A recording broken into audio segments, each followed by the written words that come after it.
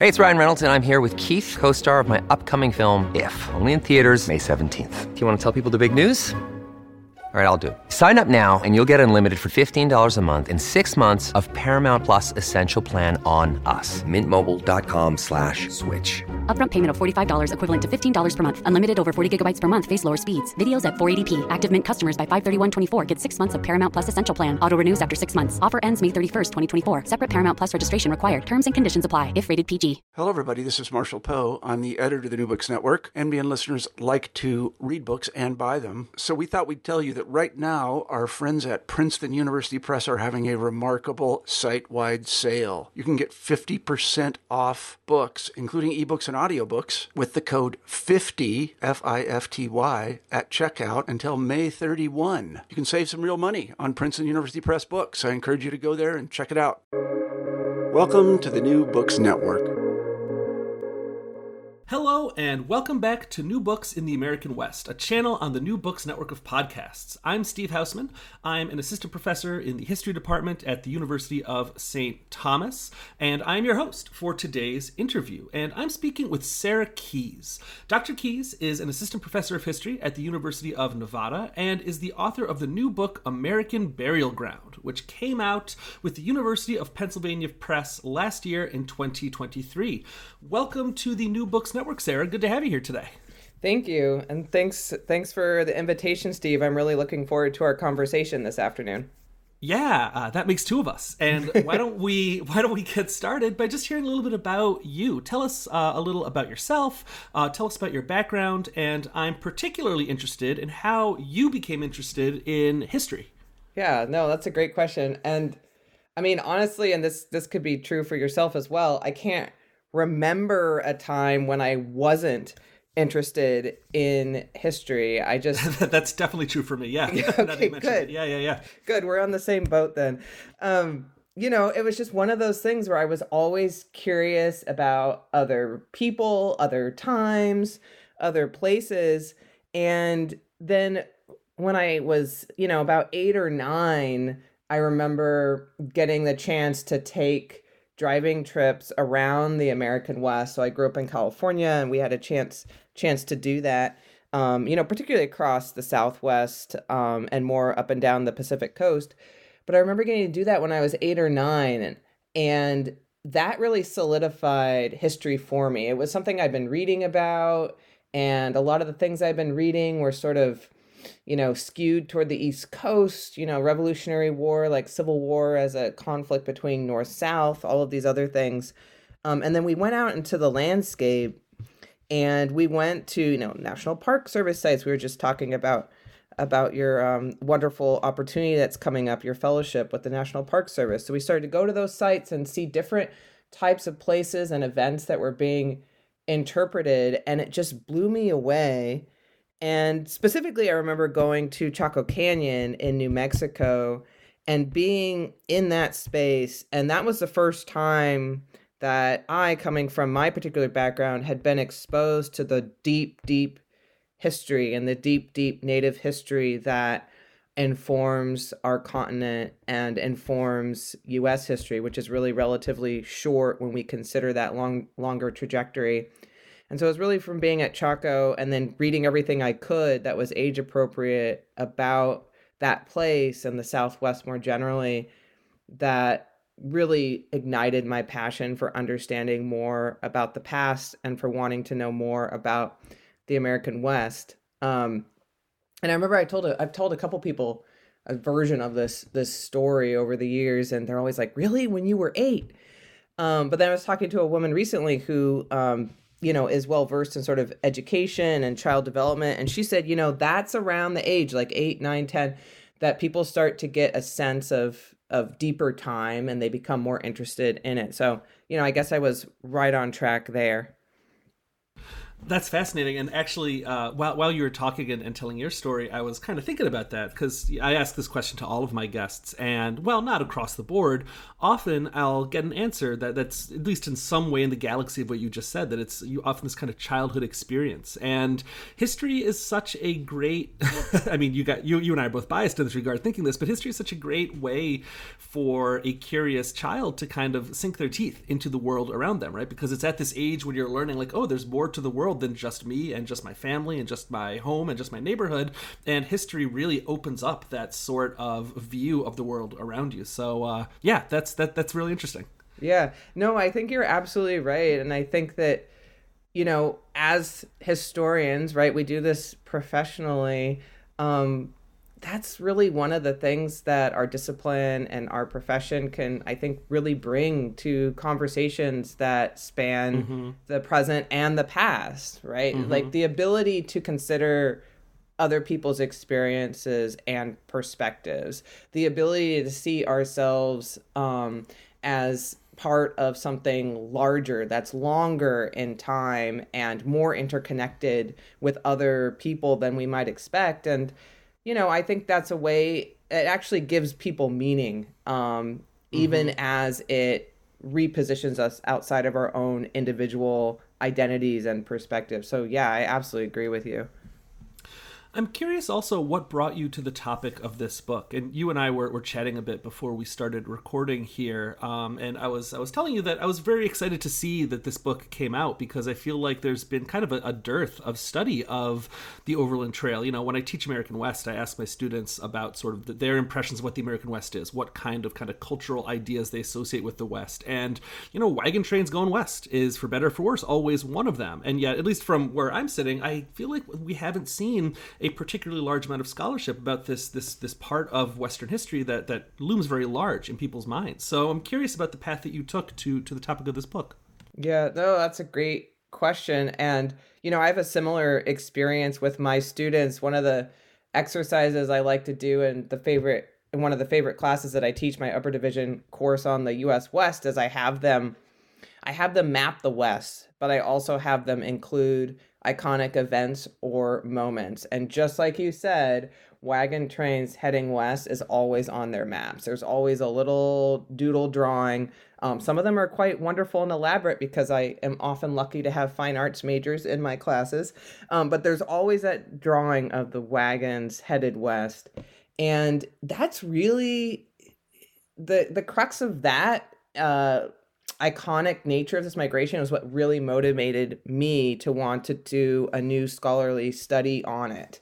And like sort of the solidification of my interest in history when I was, 8, 9, my interest in the history of the Overland Trail really grew from museum sites. And after college, I was thinking about what I wanted to do with my life, and I knew I wanted to do something with history, but I wasn't sure if I wanted to go to graduate school, or if I did go to graduate school, what sort of program I wanted to do. And so one of the things that I did for a few years was, worked sort of random office jobs and then tried to explore history careers as much as possible. So I had an internship at the Smithsonian, which was fantastic. And then I also was able to have an internship at Fort Casper Museum in Casper, Wyoming, which you're probably familiar with this, Steve, but it kind of sits, kind of in the center of the state. And Casper was important because it was a major crossing on the trail, a Platte River crossing. And then it later is important because Fort Casper becomes a Civil War era fort. And so I was able to get this paid internship. So I was really excited to go out there to spend a summer in Wyoming, and I was just outside all the time. And I was just fascinated by the people who came to visit this crossing. And I was fascinated by how much they knew about the immigrant experiences. And I was also really struck by the fact that this history and this migration hadn't been considered as much by academic Western historians for really what was at the time, roughly 30 years or so of scholarship that had overlooked this story or attempted to move beyond it. And I think the drive to move beyond it was for all the right reasons. To think beyond Turner's concept of the frontier, to recognize the diversity of the American West. But in speaking to these folks who were so passionate about trail history, in reading books on the U.S. West, like, Patty Limerick's work or John McFarrager's early study of the Overland Trail, I was pretty convinced that this was an important topic because people still cared about it. And I was also pretty convinced that given the richness of the source material, the diaries, the letters, the journals, the memoirs, the reminiscences, the popular cultural productions, right? The iconic visuals of white-topped wagons, that there was something that could be said that was new about this trail and something that could be said that would actually help to hopefully push the study of the American West and our understanding of 19th century U.S. history forward. So I really owe it to those visitors. Before we get too deep into the book itself and specifically the topic of death on the trail, which is what so much of this book is about, I'm wondering if we could maybe just we can zoom out a bit here, and maybe you can provide us with a little bit of context. So, like my students, I bet many people know, or if you're like me, probably think that even if you don't really know, something about the Overland Trail and its significance. But can you maybe give us like a very brief kind of thumbnail history of the kind of the history that we're talking about here? Sure, absolutely. So when I think about that intro to the Overland Trail, I'm often thinking, over 250,000 people who take multiple routes across the continent to the Pacific in the middle decades of the 19th century. So we're talking 1840s and 1850s. And these are people who are pulled west by the promise of opportunity. So absolutely, the California Gold Rush, the 49ers, that is central to this story of overland migration. But we also know, because of the iconic nature of the Oregon Trail game and families and farming, that people are also pulled west by the opportunity of fertile farming lands in California and also in Oregon, and that this opportunity is very much one that is supported by the federal government. And so that's a big part of the story. And it's often remembered in this positive way as people going west for these wonderful opportunities for themselves and their families. But you also have push factors out of the United States that are less positive. So we think about, economic downturns and recessions, like the kinds of things we've dealt with recently in our history in the 21st century United States. You also think about groups of people who are emigrating because they don't have the opportunities that they want to have or should have as members of the United States in the mid-19th century. So, members of the Church of Jesus Christ of Latter-day Saints, colloquially known as Mormons, that's a good example of people who travel west because they're pushed out. You also see, people who just can't get those economic opportunities that they're hoping for in the United States. So young men whose families might pool cash to help support their journeys. There's a great, diversity of people who are emigrating for multiple reasons, people who are on sort of a range of, they have sort of a range of monetary support and access. And historians have really focused on the 1840s and 1850s. And one of the things I do in my book is I draw this migration out longer, because I think it's really important to critical to recognize that people are still migrating during the 1860s. So it's not like the Civil War starts in 1861 and everybody stops moving west. In fact, some historians have done excellent work showing the ways in which the Civil War pushed more people west. They were trying to escape the violence in border states on the western edge of the United States. And then we also see people moving west throughout the 1860s because we still have these opportunities. So California gold is not the only gold rush or mining rush of this time period, right? Just think about Colorado in 1859, and there's many, many others. Montana as well is another good example. And so this is really a migration that, even as it has loomed so large in the American imaginary as white top covered wagons going to Oregon and California, 1840 to 1860, is in some ways even bigger than that. Because it continues throughout the 1860s, because even after the railroads completed in 1869, people are still using wagons to get across the continent. And then also because the way that people continue to write about and memorialize this experience, down to this very day, people are still saving these diaries and documents and still publishing them. So I have one other kind of contextual question for you before we get into the kind of narrative of the book and start talking about these trails, and that's about death, because a lot of this book is about death along the trail and how people made sense of death and how it shaped sort of memories of westward movement, in general. So what was the role of death in people's lives in the United States in the mid-19th century? To kind of ask it bluntly, what was people's relationship to death, and in what ways was it different, or maybe not so different, from today? Mm-hmm. Yeah, that's a great question. That's such a central part of the book. I was gesturing to the diversity of this migration and how long this migration lasts, right? It's a multi-decade process. And one of the things that really knits this entire story together, and which I see as central to the experience and meaning of this migration, is that experience of death. So risking death along the way, the potential of dying and being buried along the trail, which perhaps some 6,600 immigrants were, and then the need to leave the dead behind, but then also remember them. And this process of losing a loved one, burying them, and then leaving them in their grave is a process that was so common in the 19th century United States. It sort of, in terms of the frequency with which it occurred, it bordered on the mundane, that it was something that could really happen at any time, and that it braided into people's lives in a way that we just don't think about death in the 21st century United States. But even as it braided into people's lives, it doesn't mean it didn't matter and that it wasn't exceptionally significant. In fact, very much the opposite.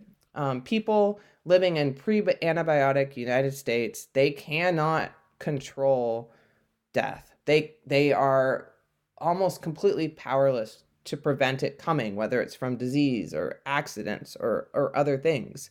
But what they can control, and which becomes really critical, especially for these white Protestants who form sort of the bulk of the immigrants, and they also dominate it culturally in terms of the writings and memory of it. What people can control and do control in the 19th century United States is their responses to death.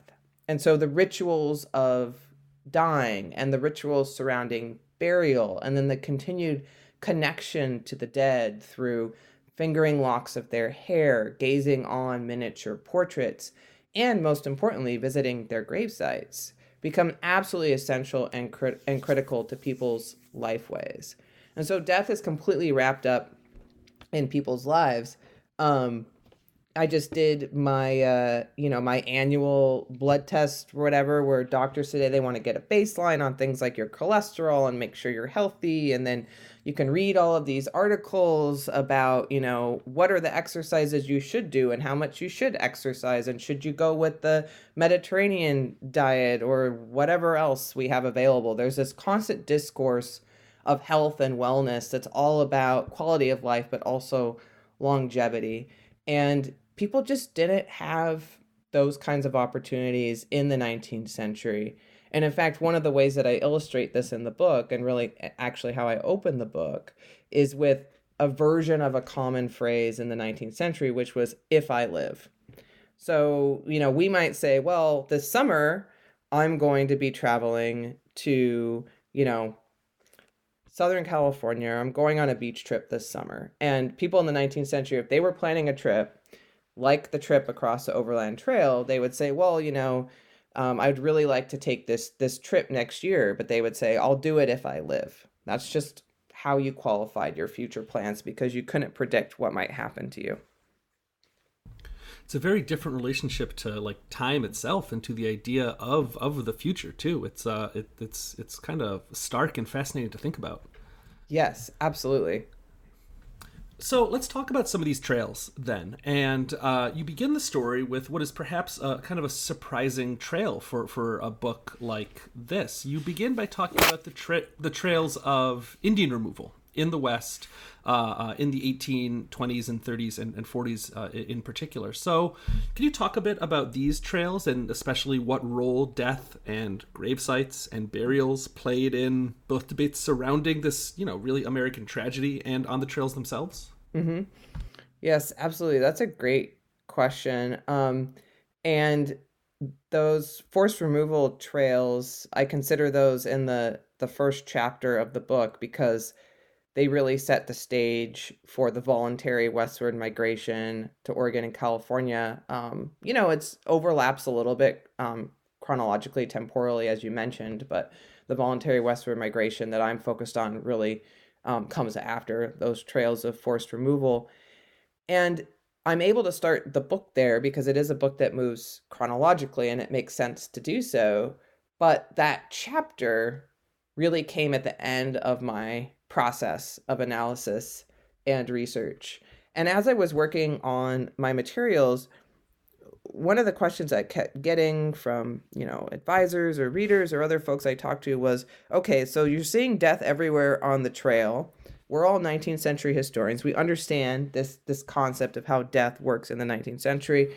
Like, so what? What's different about your story? What's different about what's happening on this migration? What is unique? Like, what is the contribution here? Hasn't this happened in other places? And as I started working on the project, I thought, well, one of the things that makes the Overland Trail and the experience of death really distinct is the great distance of this migration, right? So over 2,000 miles westward across the continent, having to leave your loved ones and to a place that you may never be able to return, in a place that you can't even precisely locate because you just don't have that grounded sense of where you are. So that was certainly distinctive about my migration. But as I continued to do research and read and think about these conversations, what I realized was that on these trails of forced removal, Native peoples had a distinct yet somewhat similar experience of being forced to bury their loved ones in a space that wasn't theirs and a space to which they wouldn't be able to return. And so, for example, the Cherokee migration is often referred to as the Trail of Tears, right? That these people were forcibly moved by the US government against their treaty agreements from their homelands to Indian Territory to Oklahoma. And what I realized in doing additional research and in seeing how Native peoples talked about these trails is that these were also trails of graves. That as I was seeing on the voluntary westward migration, there was this trauma and dislocation of family members strung out along these routes. And then as I did more research and dug deeper, what I realized is that these were stories of traumatic dislocation and traumatic loss on the trail, but that these were also a way in which Native people launched a wide-ranging and widespread anti-colonial campaign against U.S. dispossession. So oftentimes when historians of the 19th century have written about the deaths and graves of Native peoples, they've written about them as fodder for white Americans' fallacious mythology of the vanishing Indian. So this racist idea that Native peoples are doomed to die and disappear, they will fade away for white civilization, for whites' ability to take their land. And so in this fallacious narrative, graves of Native people are signals and signs that the vanishing Indian mythology is true and that white people can come in and take their land. And Alexis de Tocqueville, that famous observer of United States government and culture in the early 19th century, basically describes this vanishing Indian mythology for the fallacy that it is. And he says it's a way for white Americans to basically get up in the morning and be able to look themselves in the mirror because they're not taking any responsibility for what they as individuals or their government is doing to harm and push out Native people. So he's absolutely right on that. But as I did more research, I also came to see the ways in which Native peoples across the United States were combating this fallacious mythology of the vanishing Indian, and were in fact pointing to their dead and their graves as, in some cases, signals of U.S. violence, and always as enduring markers that their homelands were and always would be Native space.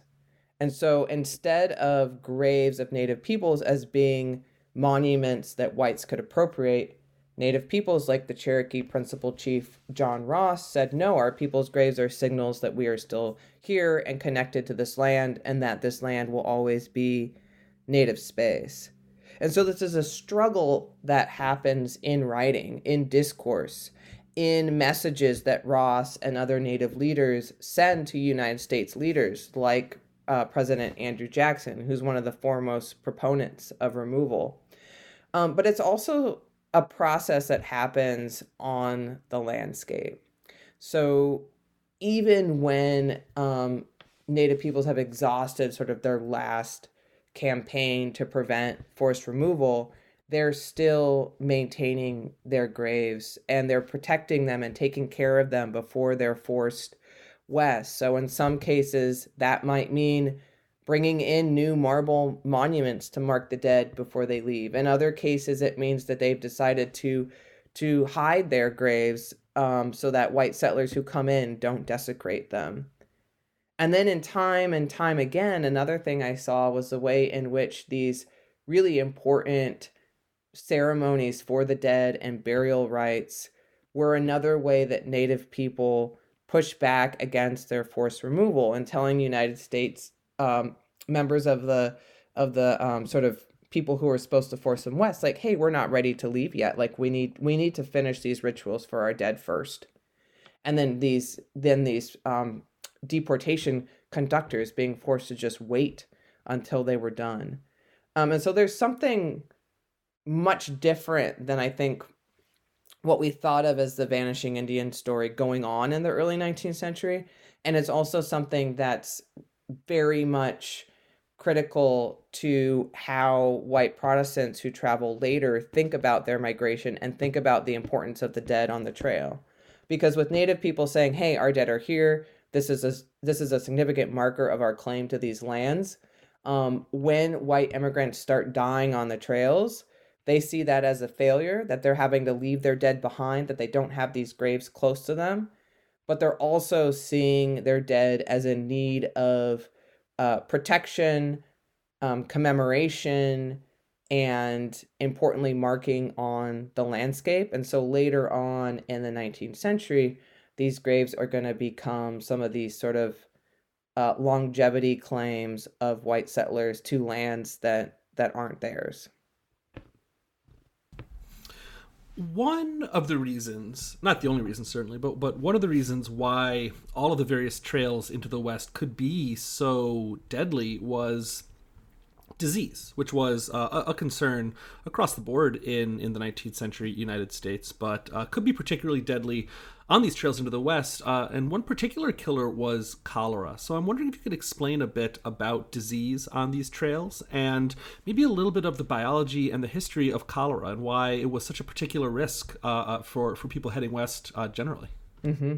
Yeah, that's a great question. And we sort of briefly gestured to disease earlier when we were talking about just the ways in which death in the 19th century is everywhere, and they don't have antibiotics, and they don't really understand how diseases work.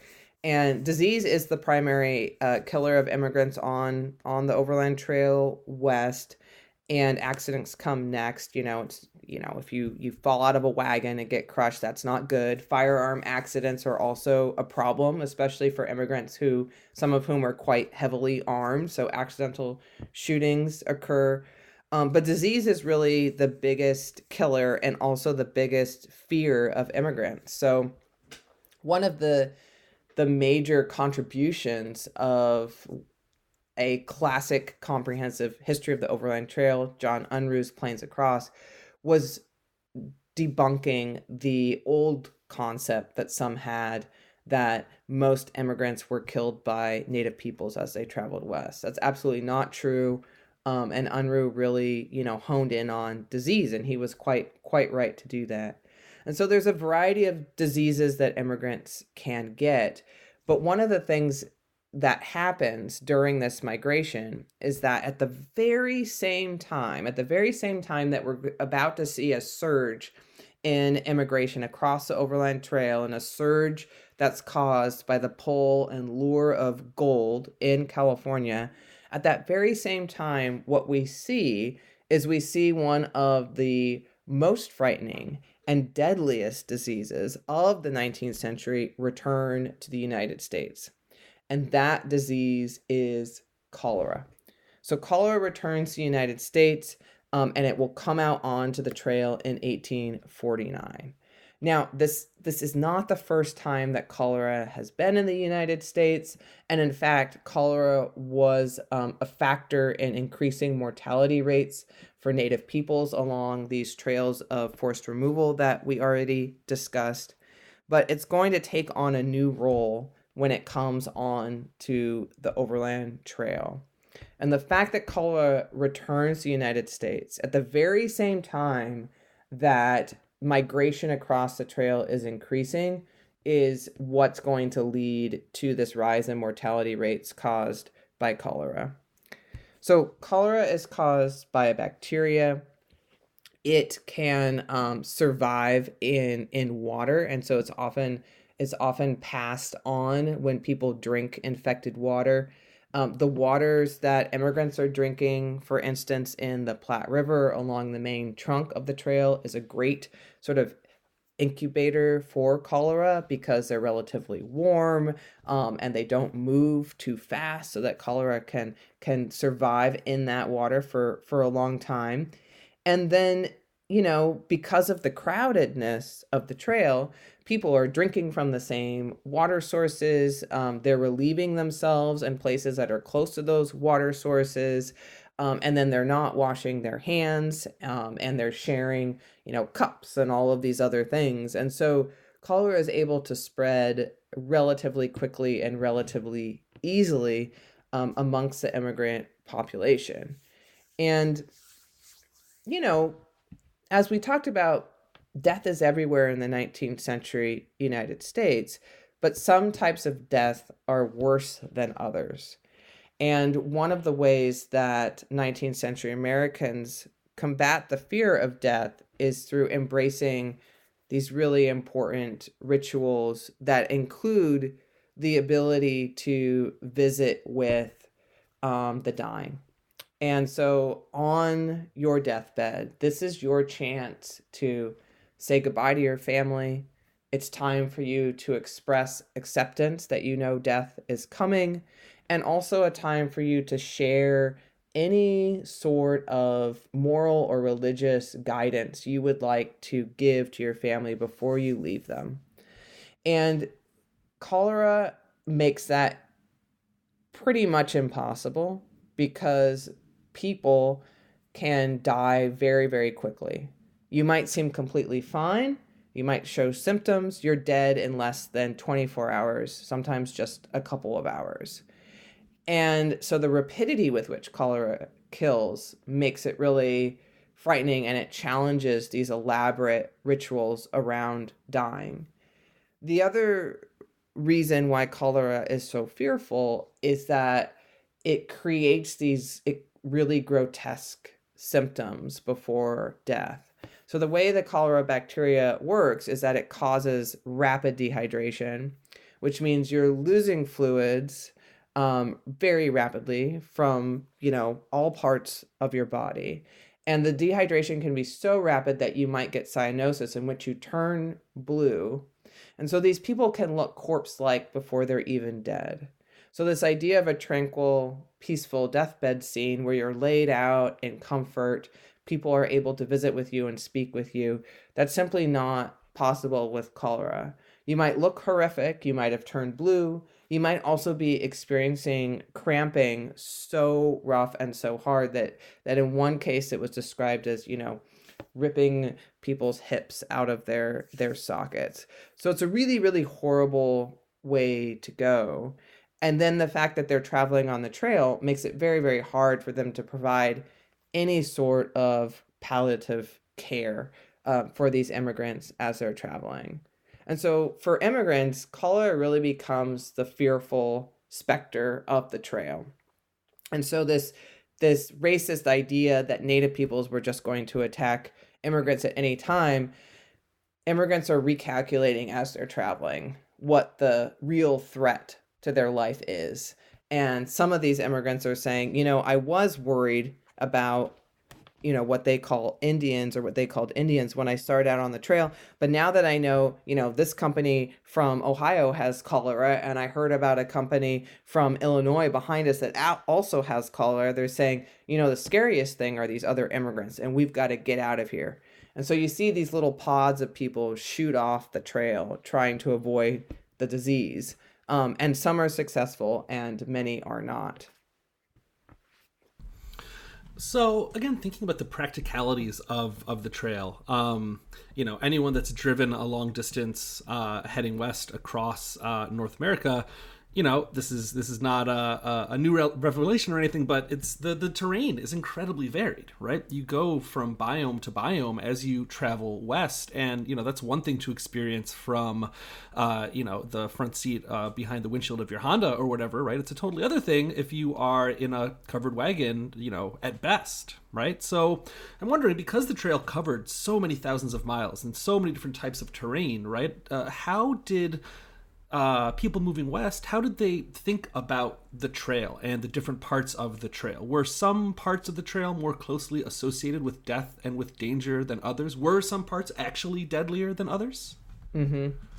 Yeah, that's such a good question. And I think that it also really captures the importance of the landscape and the environment to this trail experience. Just not only the fact that they're traveling so many miles, but as you said, they're going through so many different biomes, right? And so immigrants know this, and they know this before they leave. They've been reading stories like John C. Fremont's journals of his exploration, and Francis Parkman's account, the Oregon Trail, and they have expectations of what these landscapes will be like. And one of the things that they were hoping before the cholera epidemics really got after them is they were hoping that the plains, and so sort of these initial period after they've left the settled United States, they're hoping this is going to be a wondrous experience, that they're going to get to see buffalo and be out in the open air. And, so this is at the start of their journey too, right? So the weather should be pretty good, and they should be feeling like they have enough resources for themselves and their livestock. So there's a big hope that the plains will be actually a very healthful place where maybe people who were, tired or despondent would actually sort of come alive. And, cholera pulls that idea out from under their feet for sure. And when in fact it's the most deaths from cholera occur on that section of the trail. It's only later when they get farther west that they start to die down more in terms of the rates. But the other preconception that immigrants have, and that plays a big role in the experience of the trail and the ways in which the trail becomes told as a story of death and burial, is the idea of desert landscapes. So places like the Great Basin, the Mojave, these are places that white Protestants, farmers who are used to, the eastern woodlands see as landscapes of death. There's not enough water, there's not enough grass for their livestock. And these desert spaces become the iconic moments of death and destruction. One of the things that's hard to get at with the trail sources is, how many people died and where exactly people died. But certainly, we do see struggles across these desert landscapes. And we see a struggle not only for human immigrants, but for their livestock. So the idea that if you run out of water, you might lose your oxen, which is your means of mobility, is absolutely devastating and absolutely frightening. So when we have representations of these deserts, it's certainly a death not only of people, but also of livestock.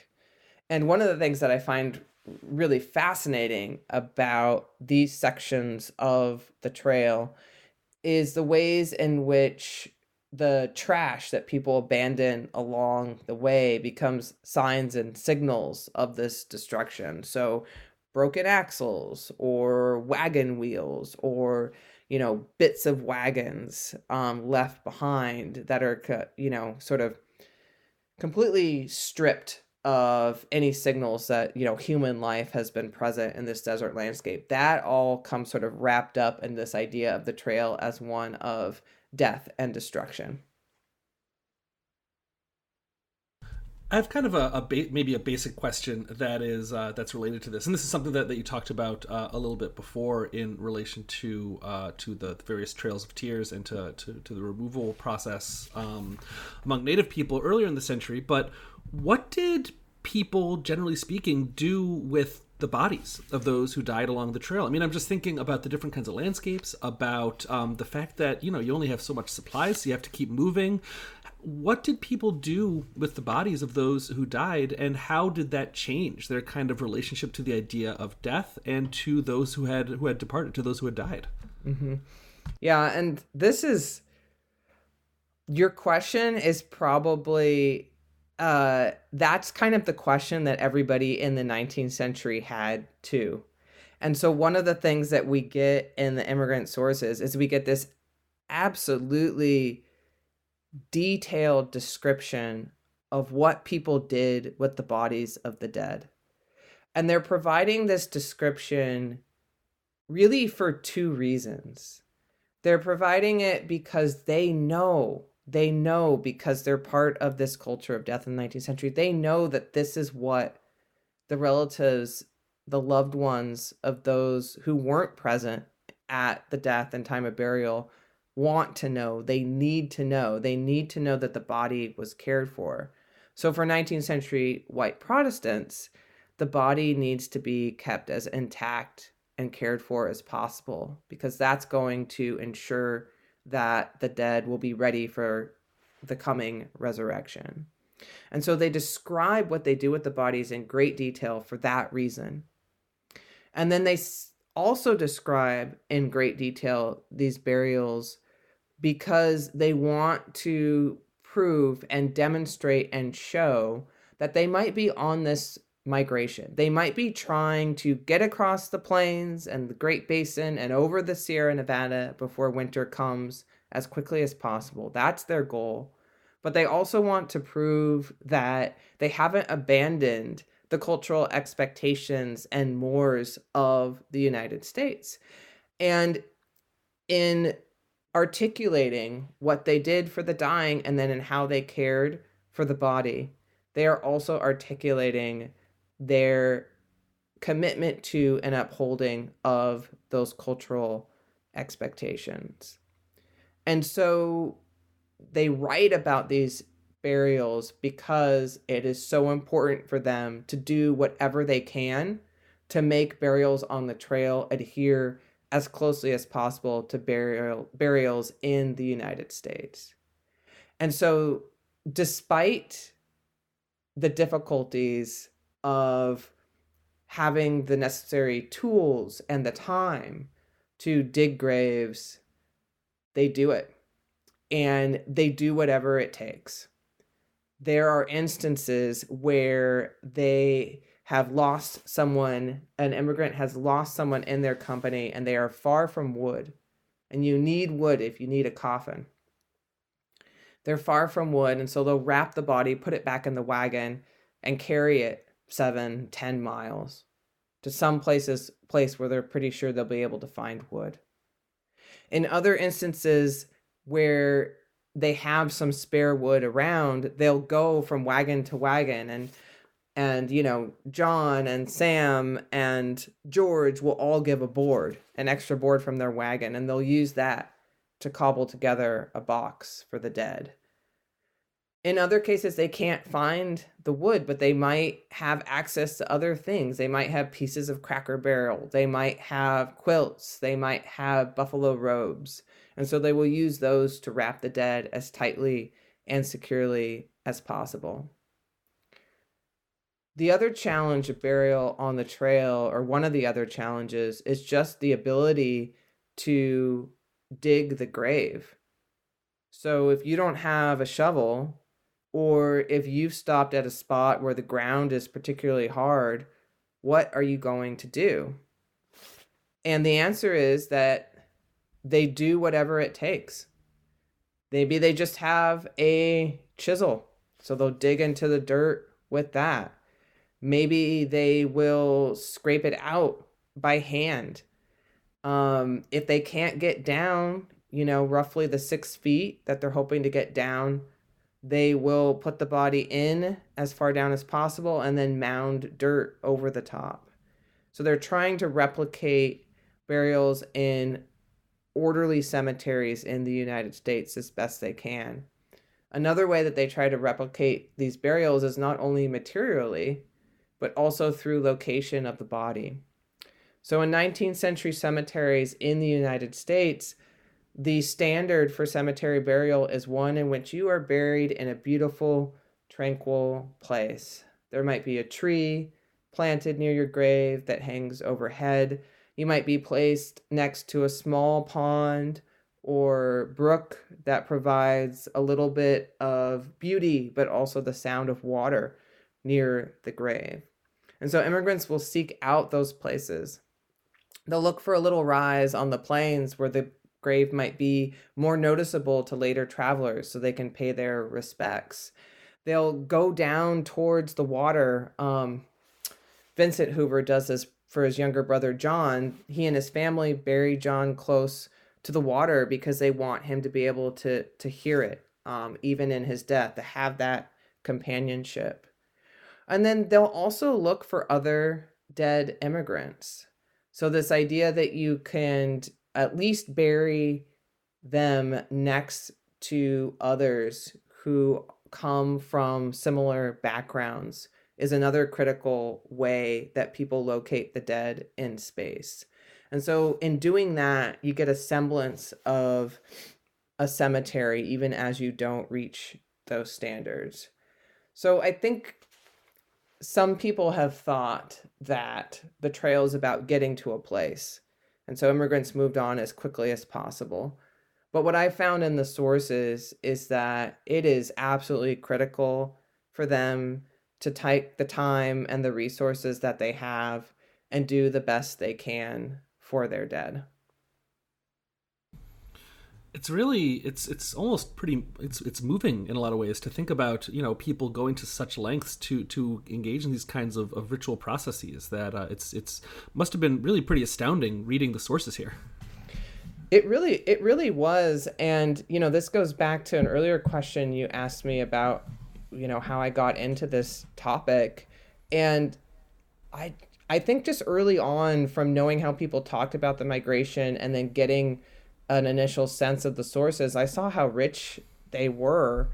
And it really is difficult, but also compelling to hear ordinary people convey these experiences in the language of the time. So I have a wide range of folks in terms of their writing ability and, also how they talked about things. You can see their personality shining through in their letters. The guy who tells his mom that he's not going to write anymore because he's tired of her asking for it, but that's what I loved about it, right? So I don't know if you're familiar with Dale Morgan, who was a very preeminent historian of the American West who wrote on the Overland Trail Diaries as well. And he talked about them as a mosaic in words.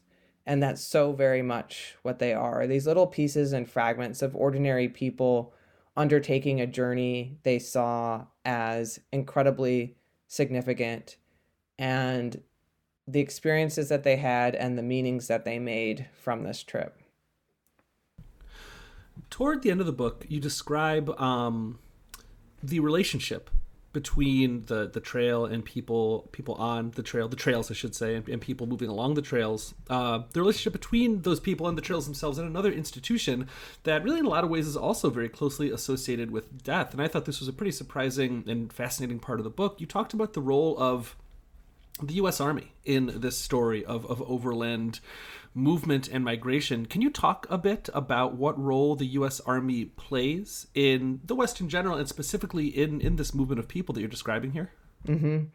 Yeah, and I spoke a little bit earlier about how a lot of historians start the trail history in 1840 and end in 1860. And that's kind of a neat pre-Civil War bookend to this migration. But it goes on longer than that. And so it goes on through a period of U.S. history and history of the U.S. West that historians have more closely identified with the growing power, presence, and violence of the U.S. military. So we know there's an uptick in military presence beginning in the Civil War period. We know because of this great work and scholarship that's been coming out on Civil War Wests, that violence in the West is part and parcel of the Civil War, and that it will continue later after the Union has emerged victorious. But the trail history kind of falls out of that story. And this is a migration that has always been supported by the federal government and the military. John C. Fremont goes out to explore for the Army. Fort Laramie, which is one of the most important stopping points on the trail, becomes a military post in part to support the immigrants. And what happens during the 1860s is that this implicit sort of threat of military violence with armed men and volunteers out in the West becomes more explicit.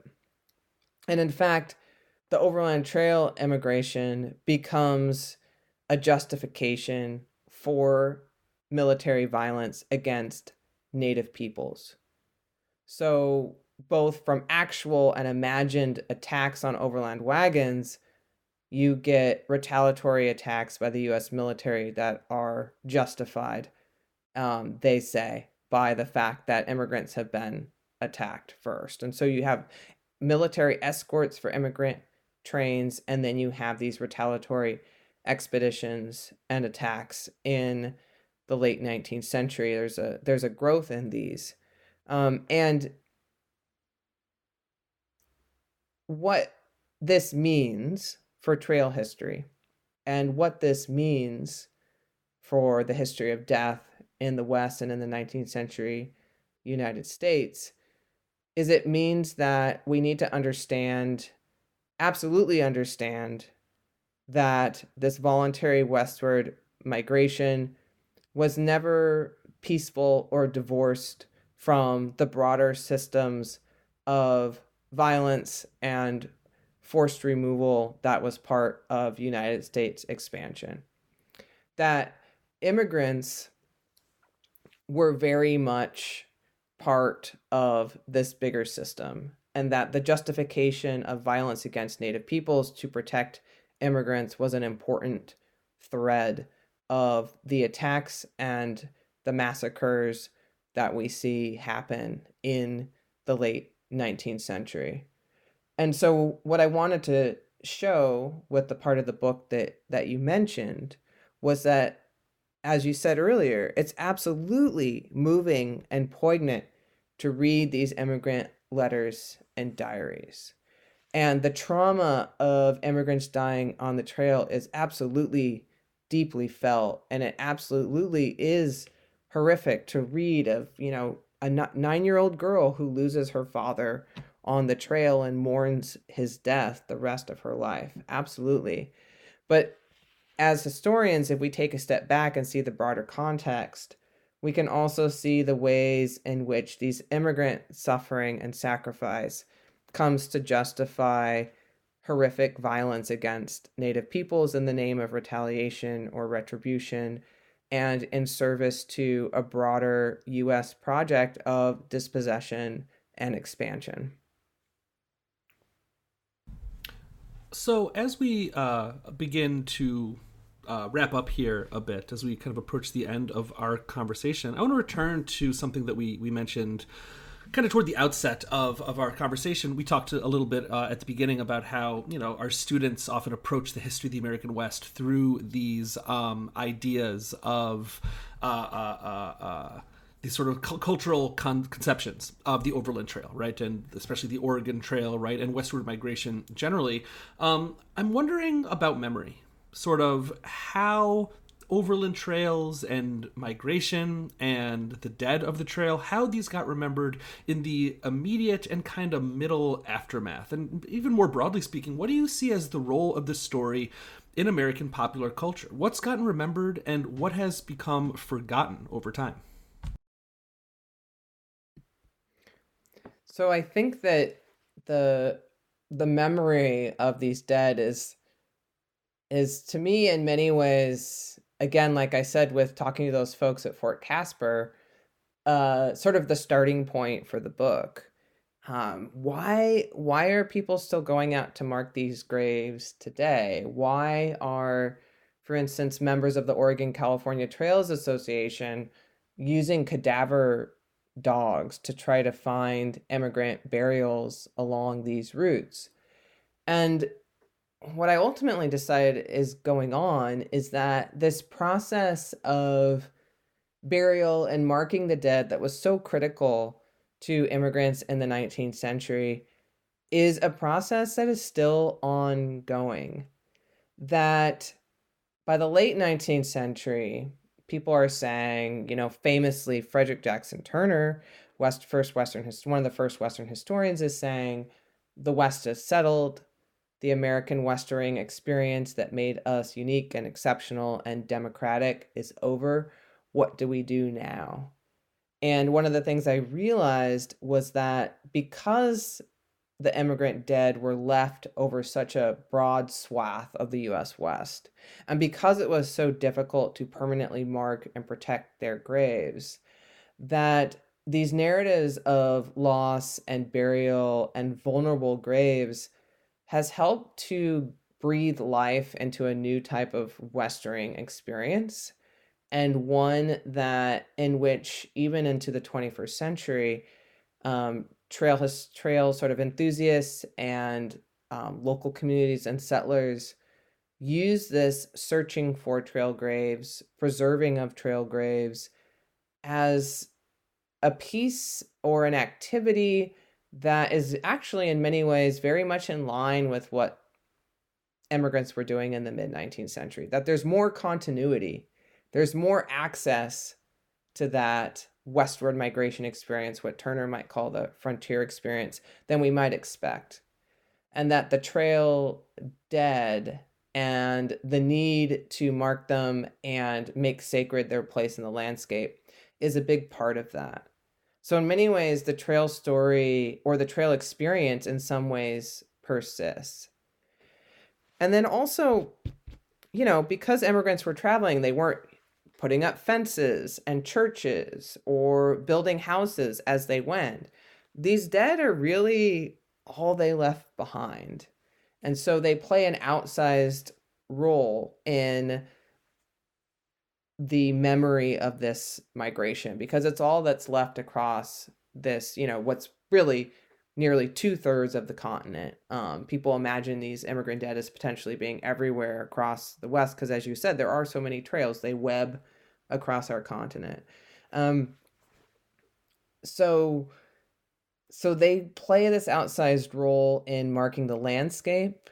And then also because they are the dead and they are vulnerable and no longer active, they also help to support this narrative of immigrants as the ones who suffered and who were peaceful and who died in the hopes of getting to the Pacific coast. So it perpetuates this idea of westward expansion and the overland trail migration as peaceful and under siege. One of the things I got really interested in doing the research on the memory of these graves was how remembering the immigrant dead in the late 19th and early 20th centuries flips what we've been thinking of in terms of memorialization of the dead in this time period, because there's a lot of work and scholarship focusing on the memory and memorialization of the Civil War dead in the same time period in the late 19th and early 20th century. But those Civil War dead are men. They're soldiers. And the immigrant dead are not that. In fact, what we see is a huge focus on the graves of white women and an emphasis on their frailty, their frailness, and their domesticity.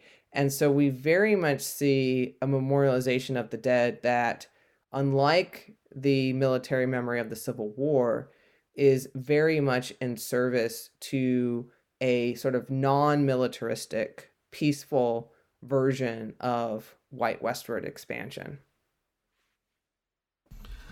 So as we begin to wrap up here, one of my final questions, I always like to ask this as kind of a, this next question is kind of like a summary question, getting my guests to think about their book as a whole. I ask you to put yourself in the shoes of someone reading your book, and then they think back to this book in a year or a couple years on down the line or down the trail, we might say. What would you hope that reader comes away understanding or remembering? What would you hope sticks with them, 1 or 2 or 5 years on down the line? That's such a great question. It's a challenging question, but it's such a great question.